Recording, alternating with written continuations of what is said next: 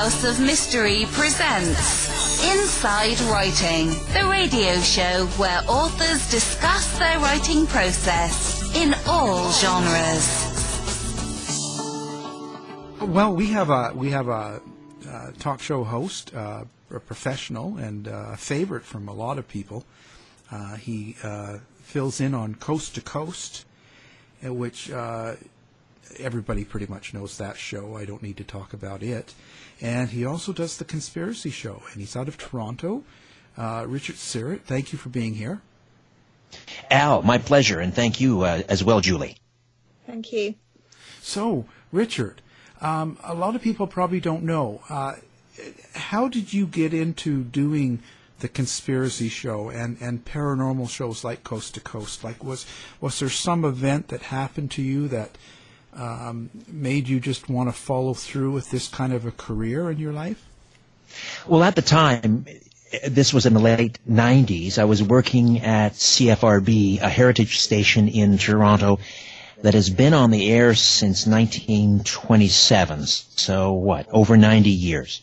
And at that time, I was producing. So I was behind the scenes, and I was working with some of the legends in talk radio. So I got to learn from the very best. And then in the late 90s, the program director asked me if I'd like to step behind the microphone and do my own show. At that time, they were really good at promoting talent from within. And so they would typically give someone like me a late night show overnights on the weekend when and where we can do the least amount of damage. So I was, my first show in radio was in the late 90s, Sunday nights at 11. And it didn't start out as a conspiracy or paranormal talk show. I was just talking about my life and just sort of the human condition, things that I thought were sort of relevant to everyone in their everyday lives. Not a hard political show or anything like that, just life. And slowly, the paranormal aspects kind of creeped into the show. At that time, we subscribed to a service called the Wireless Flash. And it was a great prep tool for talk show hosts, and there were little interviews with the contact number of the guest or the publicist. And I think the very first interview I did in this arena was on the Loch Ness Monster. So there was someone who was looking for Nessie, a hunter, I suppose, not a hunter, but someone who was hunting for Loch Ness, the Loch Ness Monster. So that was the first one I did, and it got such a terrific response. I started introducing more and more of that into the show until I would say by 1999 it had virtually taken over, and it became exclusively about cryptozoology and the paranormal. And then, of course, 9/11 happened, and that changed everything for everyone, and that obviously took a huge, or began to dominate what the program was all about. So that's basically sort of the trajectory of how the show kind of took off. And then I hadn't really thought about it for many years, but I had my own paranormal experience in the mid 1980s. It was 1986, 87, actually, just after my father died.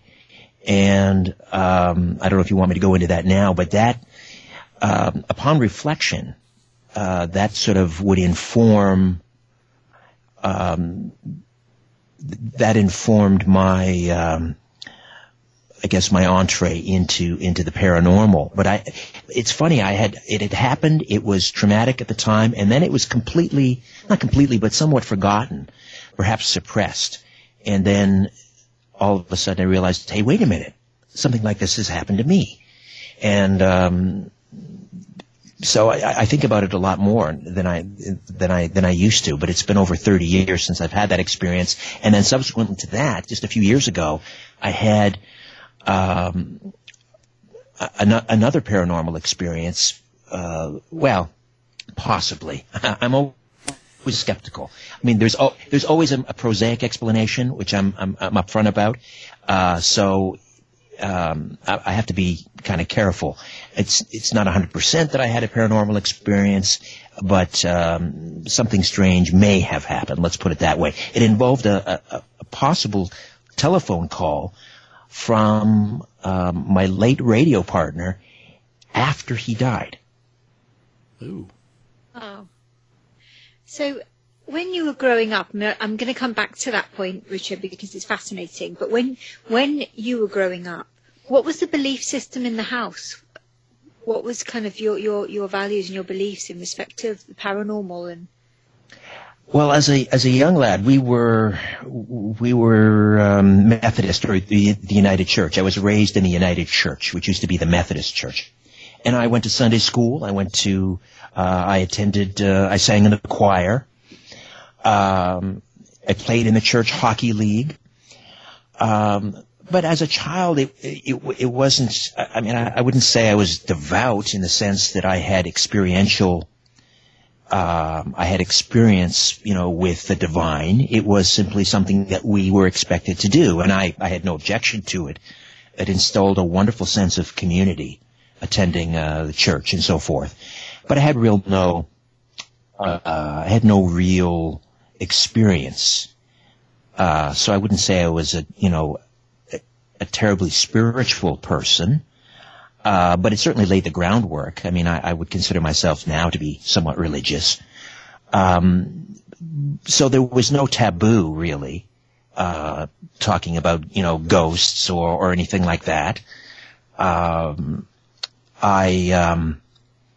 remember being very fond of a program with Leonard Nimoy called In Search Of, which explored a lot of, mysteries and UFOs and things like that. But I would hardly categorize myself as sort of a hardcore devotee of the paranormal or conspiracies at that age. I'm talking maybe 12, 13, 14, 15. It wasn't, until my early 20s I had that first paranormal experience just after my father died, and then, as I said, I sort of suppressed it or forgot about it for quite some time. But to answer your question, no, there was no taboo. My parents were fairly encouraging of us exploring and keeping an open mind and even discussing these things at the dinner table.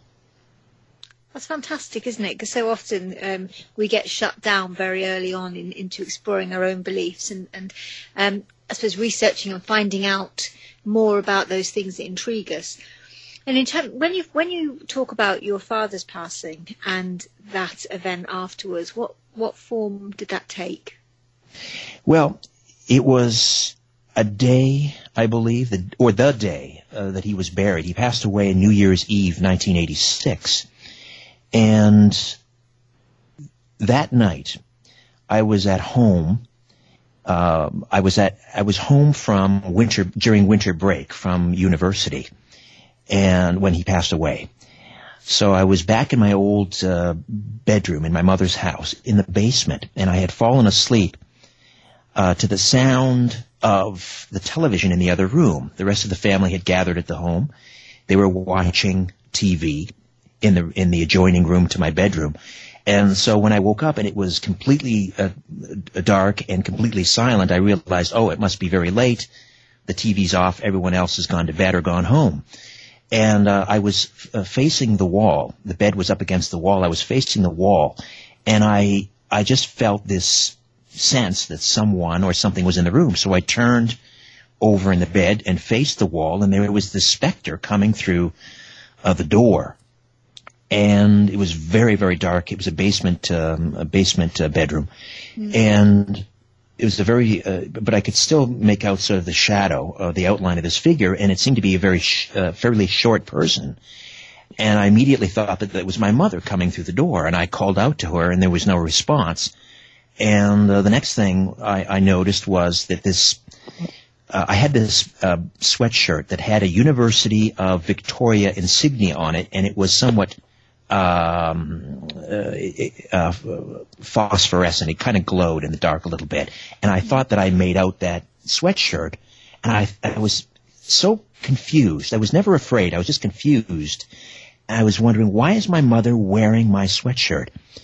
And the other thing I have to throw out there is that, and again, this is why I offer up this possibility that there's a more prosaic explanation.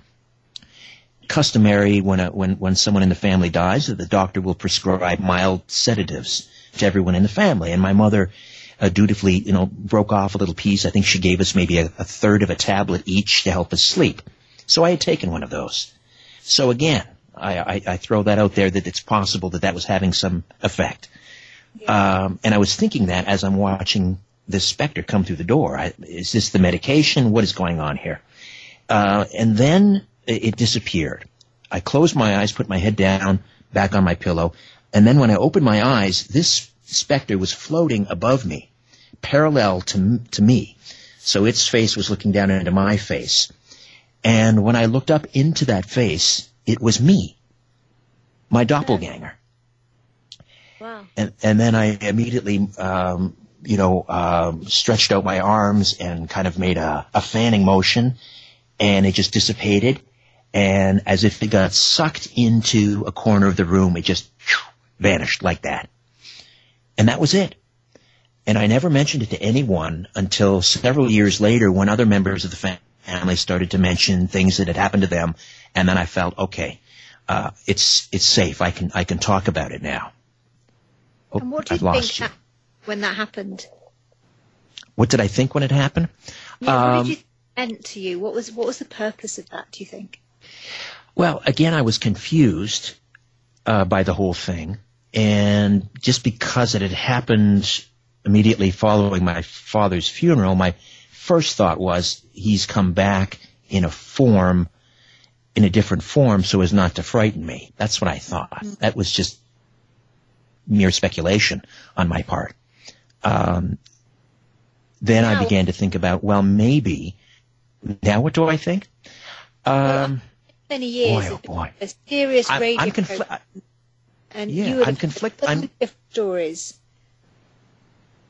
Yeah, I remain conflicted about it. Right. And I don't know that will ever resolve itself. The other thing that I've read about is that in times of stress, sometimes our doppelganger will appear to us, which is sort of our soul body, sort of an out-of-body experience. So it's possible, that was what it was happening. But I have to admit, I remain conflicted about it to this day. I've not reconciled it. I've not sorted it out in my mind, and probably never will. It's fascinating, isn't it? Because all of the years of hosting that you've done, you've spoken to so many people and heard so many different experiences, and yet for you personally, that is still something that is so unresolved.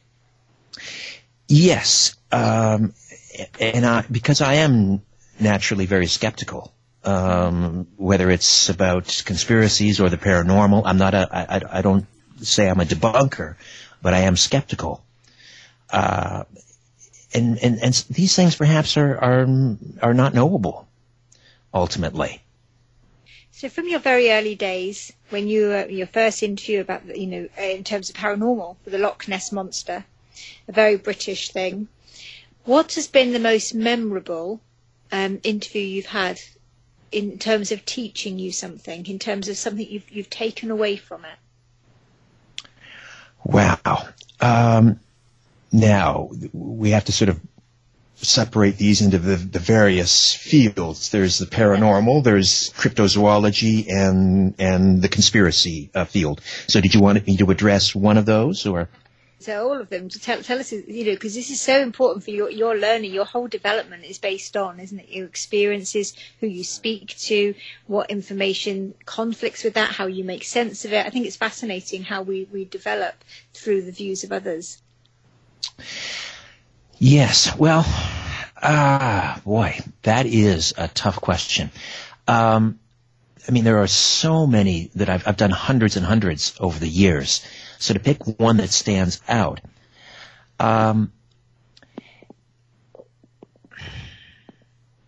Well, I had the great honor and pleasure of getting to know Jim Marrs quite well. We probably did about a dozen interviews over the years. Jim Marrs, of course, one of the grandfathers of the JFK assassination arena, and many other areas that he's delved into. But I learned a lot from Jim Marrs regarding JFK. I remember being down in Dealey Plaza, and I had never been before, so I was just kind of walking around, and the phone, my cell phone rang, and lo and behold, it was Jim, who lived nearby in Fort Worth, and he proceeded to give me a guided tour of Dealey Plaza while I'm on the phone. And of course, Jim's book Crossfire was one of the books that Oliver Stone sort of worked from. And used as the basis of his movie JFK. So to get a guided tour by of Dealey Plaza by Jim Marrs was very instructional. The other individual that's been very instructive to me over the years is Rabbi Jonathan Cahn, who's a Messianic Jew, and I mean, this is another area I delve into a fair bit. The Bible and so forth and prophecy. And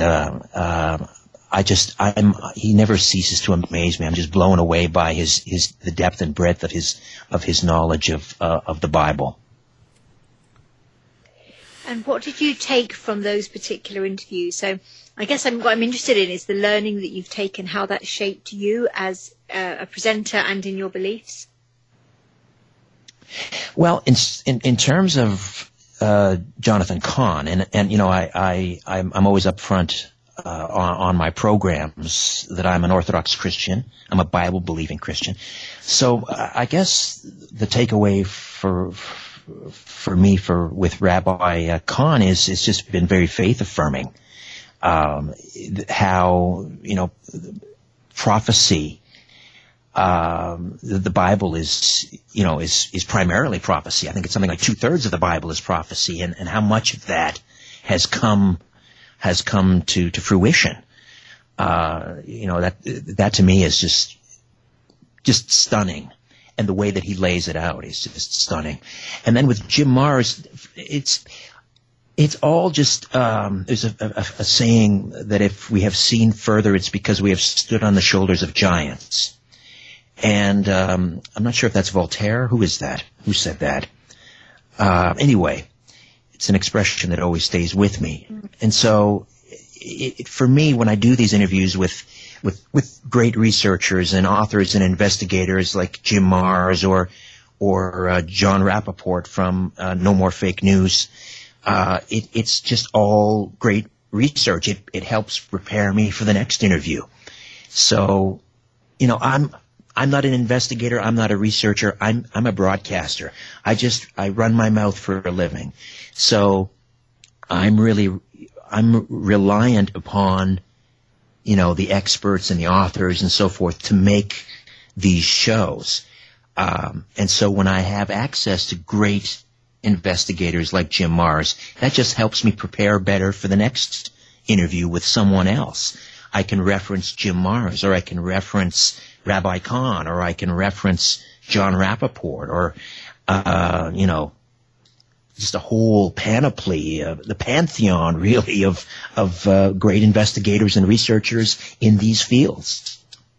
And when we interview people, we tend to, I tend to, I'll bring very little in about myself personally. I'll say the odd thing in terms of my mediumship, etc., but very little really.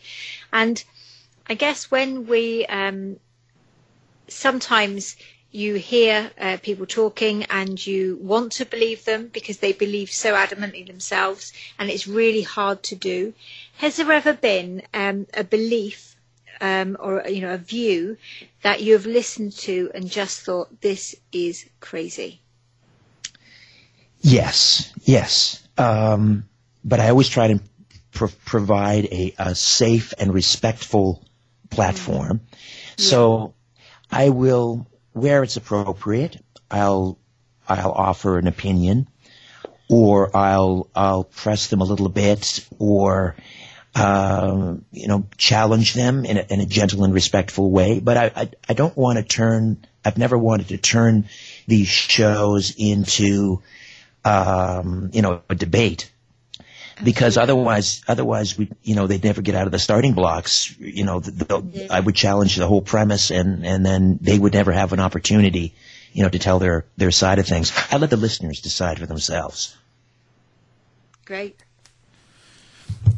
When you're doing a show with a guest, and you're talking about something in the conspiracy field, how do you assess what's real and what's not? I mean, because of late, there's, with the internet and with all this stuff, there's so much information out there, and there's so many conspiracies. Like, it's gone all the way to, Alex Jones typey stuff.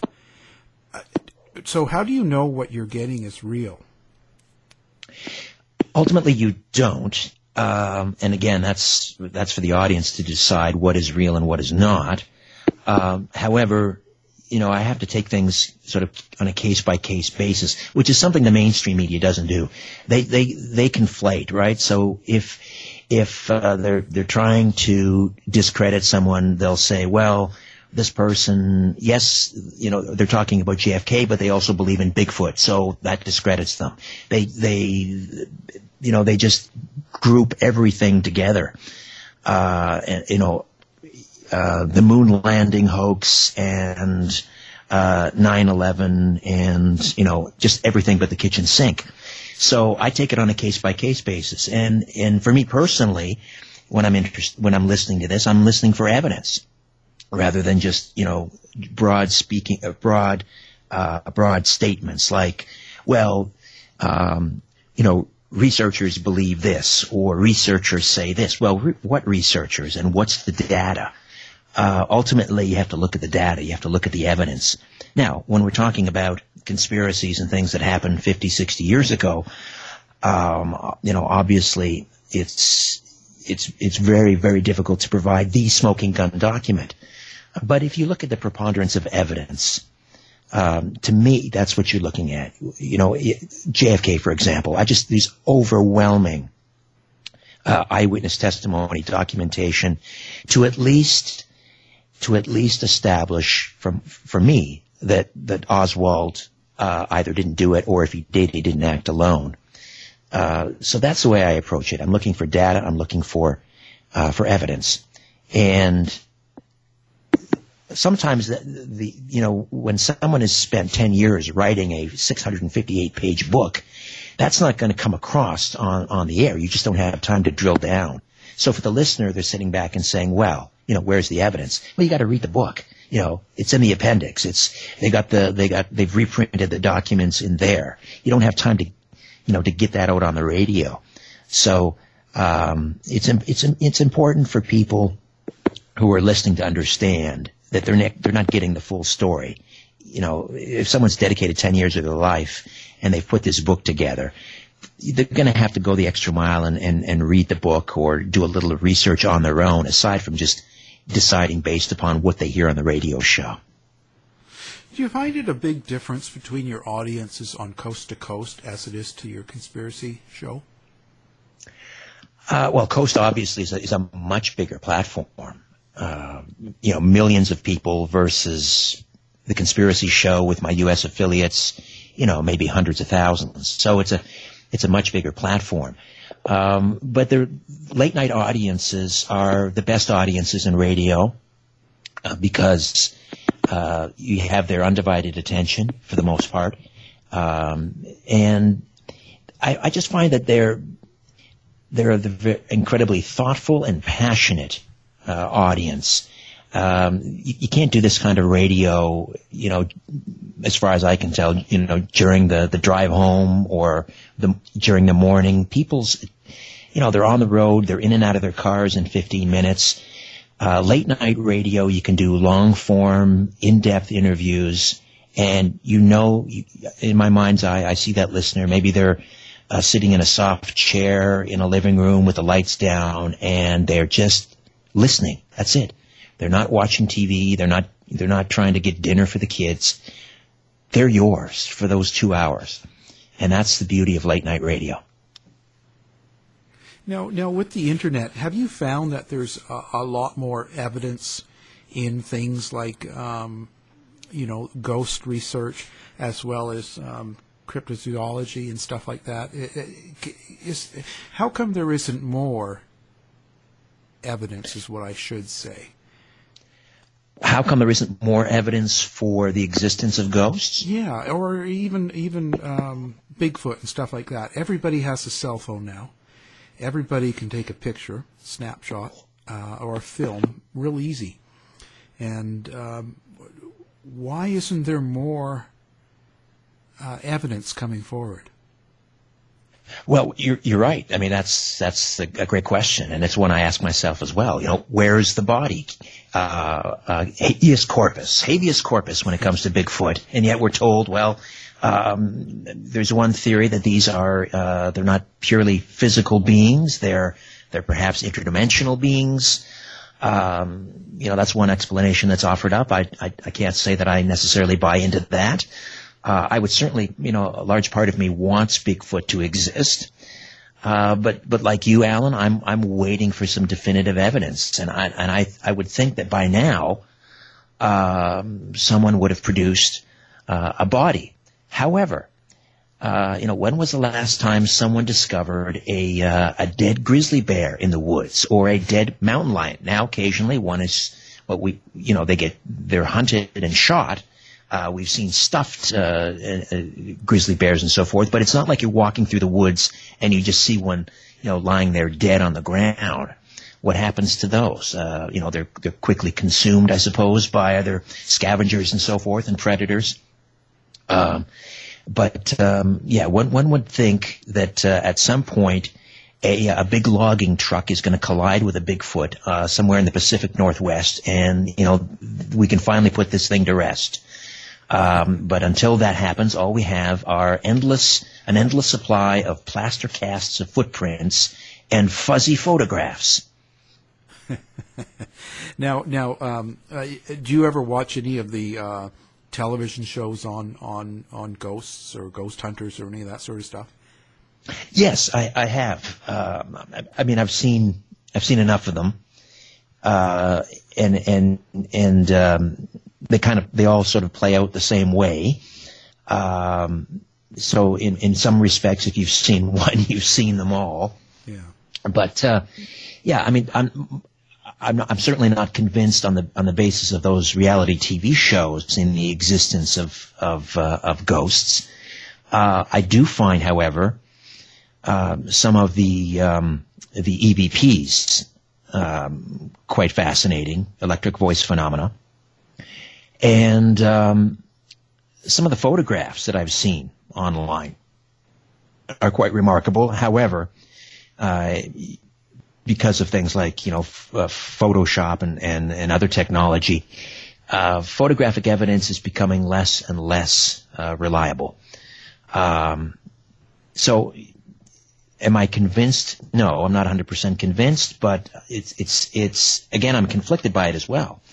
The whole idea of ghosts, it doesn't square with my faith. So that's always a challenge for me to get beyond that. However, everyone loves a good ghost story, and I'm no different in that regard. And I love talking about ghosts on the radio. I love having ghost experts and ghost hunters, and that's not just because I have some issue with it from a religious standpoint and difficulty believing in it 100%. It's not going to dissuade me from talking about it. Well, I will say that. For sure, listening to Coast, when I hear you or Ian Punnett on, I don't notice a suggestive taint toward religion. Like, I would never know you had a lot of faith, and that would make you doubt, perhaps, ghosts, or question them more, or it doesn't fit. but I do notice it on some of the other hosts. It seems to tend to be that way. I'll put it on the table. I will mention it when I think it's necessary, so that people understand that I do have a bias, even if it doesn't necessarily come out. It's important for people to know. Okay, this is who I am. This is what I believe. However, now you tell me your story. Right. That's how I try and approach it. Yeah, and I think that's great. Now, so how does that affect your UFO and your belief in aliens and that whole aspect of this? Because this is a very big subject in the paranormal field right now. Well, here's an area that can get you taken off the Christmas card list really quickly, because this field is so divisive, as you well know. Yeah. Much as the JFK community, if I can use that term, very divisive, and Bigfoot, and every group has their schisms and so forth. But when it comes to UFOs, and I have stated this repeatedly, again, this is my bias, and it's not simply informed by necessarily a religious point of view. There's also some based on what I think is some common sense and so forth. But I do believe that we are alone in the physical universe. I think we are unique. But having said that, I do believe that what people are experiencing when they see a UFO or have an encounter or a communication with some being, I think it's real. The question is, what is it they're experiencing? And what or who is piloting these crafts? And so rather than calling them extraterrestrials, I refer to them as interdimensionals. And whether we're talking about whether they are from the angelic realm, whether they are angels or demons or what have you, I mean, that's the way from a personal standpoint, I approach the whole UFO ET issue. Because then, you see, I think then it fits the biblical narrative. If we're talking about extraterrestrials, it doesn't work for me. So if we're talking about interdimensionals, then it dovetails quite nicely with the Bible. I'm sort of okay. Can you explain that a little bit more? What do you mean by a difference in your opinion of interdimensional as compared to extraterrestrial?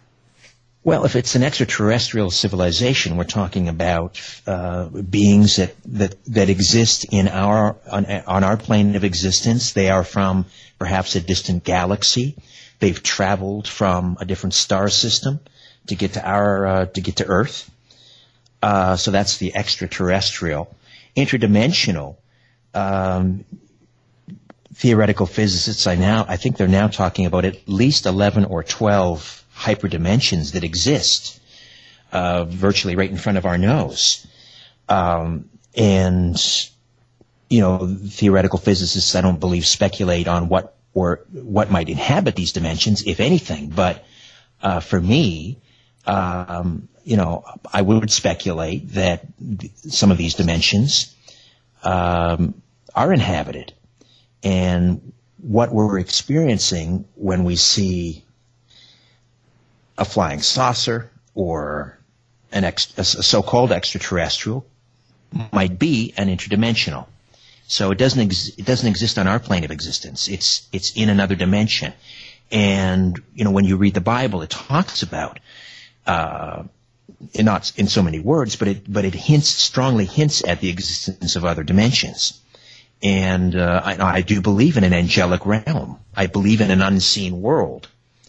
And so that's what I think we're really experiencing with UFOs and ETs.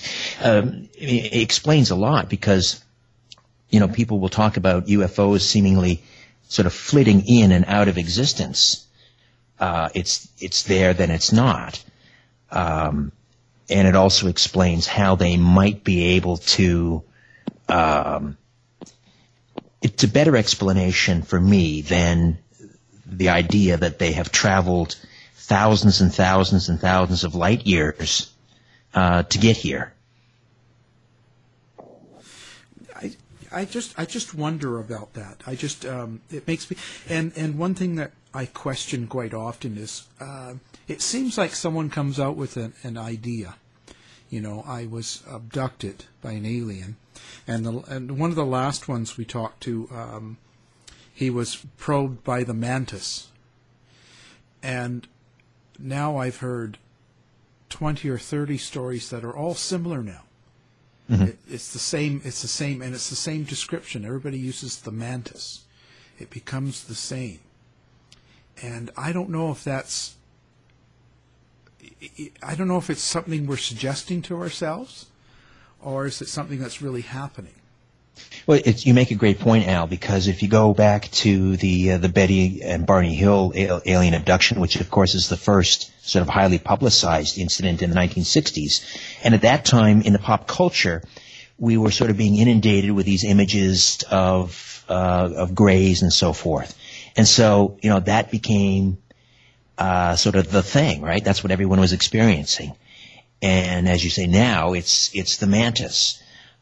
Before Betty and Barney Hill, people were talking about the Venusians, these entities from Venus and so forth. Right. So it is interesting how these experiences appear to be, by and large, influenced by what's happening in pop culture. And linking to what you guys were just talking about, the kind of that power of suggestion, and how when somebody says, like for example, when we spoke to that individual and he said, well, I've been probed by the mantis, and mentioned little grey ones, and suddenly you hear more and more accounts of the same thing. That power of suggestion is, as we know, is huge. So in terms of spirit communication, Richard, what's your belief around that? Because there is so many different theories, and there are so many shows about it, and there's so many mediums who claim to be able to talk to spirits. What's your views? Well, again, conflicted. However, my understanding in the Christian tradition, certainly in the Catholic tradition, in the Greek Orthodox or the Orthodox Christian tradition, there is something called communion with the saints, and so for me that opens the door to the possibility that there could be communication with people that have passed on. But I've heard contrary opinions from Catholics and Orthodox Christians on that point. So for me, I'm kind of struggling with it. If we can commune with the saints, and these are people that have passed on, why can't we commune with the spirits of dead relatives and so forth? But also I'm wary that, there is a possibility that there could be a deception here, and that we're not necessarily talking to, great Aunt Ruth. We are being deceived by some, low energy or low entity, whether you want to call it a demon, or sometimes people just refer to the level of energy, a lower energy entity. So that we're not actually talking to who we think we're communing with. It's some other lower dimensional being. And certainly, whilst living in Cyprus, that was, I guess, very much unsaid kind of theory, because you've got the Greek Orthodox Church, but mediumship is classed as magic, and it's an illegal act in Cyprus. Is that right? So, I didn't know that. Yeah, so and mediums get arrested on a fairly regular basis there. And so now many people will kind of fly out from the UK, and they'll do a set for holidaymakers in clubs and bars and things, and fly back again so that they don't get the authorities. And whilst the Cypriots are fairly tolerant, as long as it is not overt and it's not kind of in their faces, people are still known, even last year, were arrested for mediumship. So that's a huge contradiction already with kind of that conversation and connection with the saints, and would fit very well into that whole theory of we're connecting with the wrong entity as opposed to those who we think we are. Right. Well, I certainly would sort of categorize myself as a walking contradiction, and that's probably what, that's definitely why I am so conflicted, because I'm certainly no biblical scholar, so I struggle with my faith, and I struggle with what I talk about on the air, and I'm just kind of scrabbling around in the dark like a lot of people looking for truth. Certainly never claiming to find it or owning it, but I'm Marshall McLuhan, the great media scientist from Canada, used the term organizing ignorance for discovery. And I think that's sort of what I'm about. I really, I don't have a lot of answers. I only have questions. And I'm not getting any closer necessarily after 20 years in radio. I just have more questions. And I think that's it's so true. I mean, as a medium, I will say to people, when I used to be on stage, I would go on stage and I would say, I haven't a clue how I do this. I don't know, but I know things about people that I wouldn't or shouldn't know. So how I know those things, where that fits into religion and our beliefs, I have no idea. And you'd get this kind of unnerved, so sometimes chuckling from the audience. But it's just about being real about it. There is no definitive proof. I have no proof to offer as to why and how I get this information. I have a whole set of theories. Sometimes I lean more one way than another because of the basis of the information. But generally, it's really hard to decipher how and why I'm able to do the things that I can do. So that's my journey as well. I constantly find myself trying to ride at least two horses at the same time. So what's your belief, Richard, in terms of what happens after we die? What happens once you die? Well, I certainly believe in a continuation of consciousness and personality. My current spiritual journey leads me to believe that there will be ultimately a judgment, and hopefully a room for me in God's mansion. But I'm constantly challenged by, for example, I have a lot of people on my programs talking about reincarnation and past life regression therapy, and I find that evidence, and I've witnessed a number of regressions. I've had them performed live on the radio with a registered regression therapist and a client or a subject who goes under hypnosis, and I have seen and heard some amazing things that absolutely and utterly confound me, that again challenge my faith. So I'd have to say I'm open to it, but again skeptical of reincarnation. That is, my current spiritual journey is, I believe in everlasting life and in judgment. Pretty amazing. When you're doing the show now, the Conspiracy Show runs 5 days a week, doesn't it? No, the Conspiracy Show is Sunday nights here in Toronto, and then it is carried in delay on about 40 affiliates across North America. So some of those affiliates might carry the show the following Wednesday or Thursday or Saturday or what have you. So it's not live on the affiliate stations, but it's 1 2-hour show a week.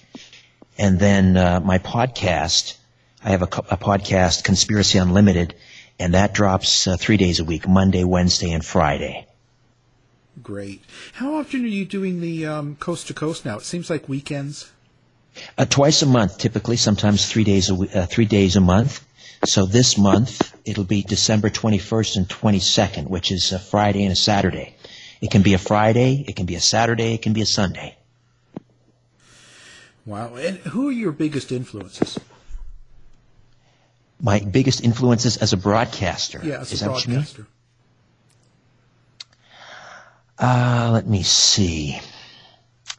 Well, I try to do my own thing, but I can't help but, be inspired by certain individuals. Art Bell certainly was a remarkable broadcaster, and it had nothing to do with the content. It was just the whole presentation style. Art was one of those few people that you could sit and listen to, as far as I was concerned. You could sit and listen to him read from the phone directory. He just had such a great voice, such a great cadence and rhythm and delivery and all of that. So Art Bell, I think for many of us in this whole alternative arena, we'd have to cite as an influence. Let's see. Aside from that, oh dear.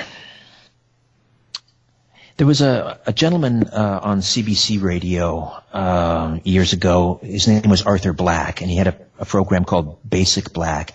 And I loved his humor, very self-deprecating, and I try to be that way. Not necessarily, copying Arthur Black, but I think it is, upon reflection, somewhat similar. And I like to take the mickey out of myself. You can't take yourself too seriously. Right. Yeah. So what do you got planned next? You going to keep running with the shows and just keep, churning it out. I have a lot of content and a lot of time to fill, and continue to do coast to coast into 2019. 2019 will mark my fifth year of doing coast, sort of as a semi-regular guest host, and the Conspiracy Show. Next year will be the 10th anniversary of that particular show on Zoomer Radio in Toronto. Although I've been on the air pretty much uninterrupted in Toronto for 20 years, give or take. And the podcast, I'm a fairly recent arrival to podcasting. I'm enjoying that. I can do that from home. I can take my mixer on the road with me and do it from a hotel room. So I'm enjoying podcasting. And that's growing by leaps and bounds, Conspiracy Unlimited. Just, as long as I can work my mouth, I'll just keep going and going and going, I guess. As long as you can keep talking. Wow. That's it. Okay, and the website or your contact information for the guests, if they want to get a hold of you, they don't know how. They can go through the website strangeplanet.ca, and that's kind of the landing page, and all the different projects are there. The Conspiracy Show, Conspiracy Unlimited, and there's a contact page there. They can reach me through the website. Well, it's been a great conversation, and I really appreciate you taking the time to come on. Thank you very much, Richard Syrett. Thanks for inviting me, Al and Julie. Great pleasure. To find out more about our show, guests, or to listen to past shows from our archive, please go to www.houseofmysteryradio.com. Show's over for now. Was it as good for you as it was for me? Well, good night. This has been a production of Something Weird Media. I'll be back.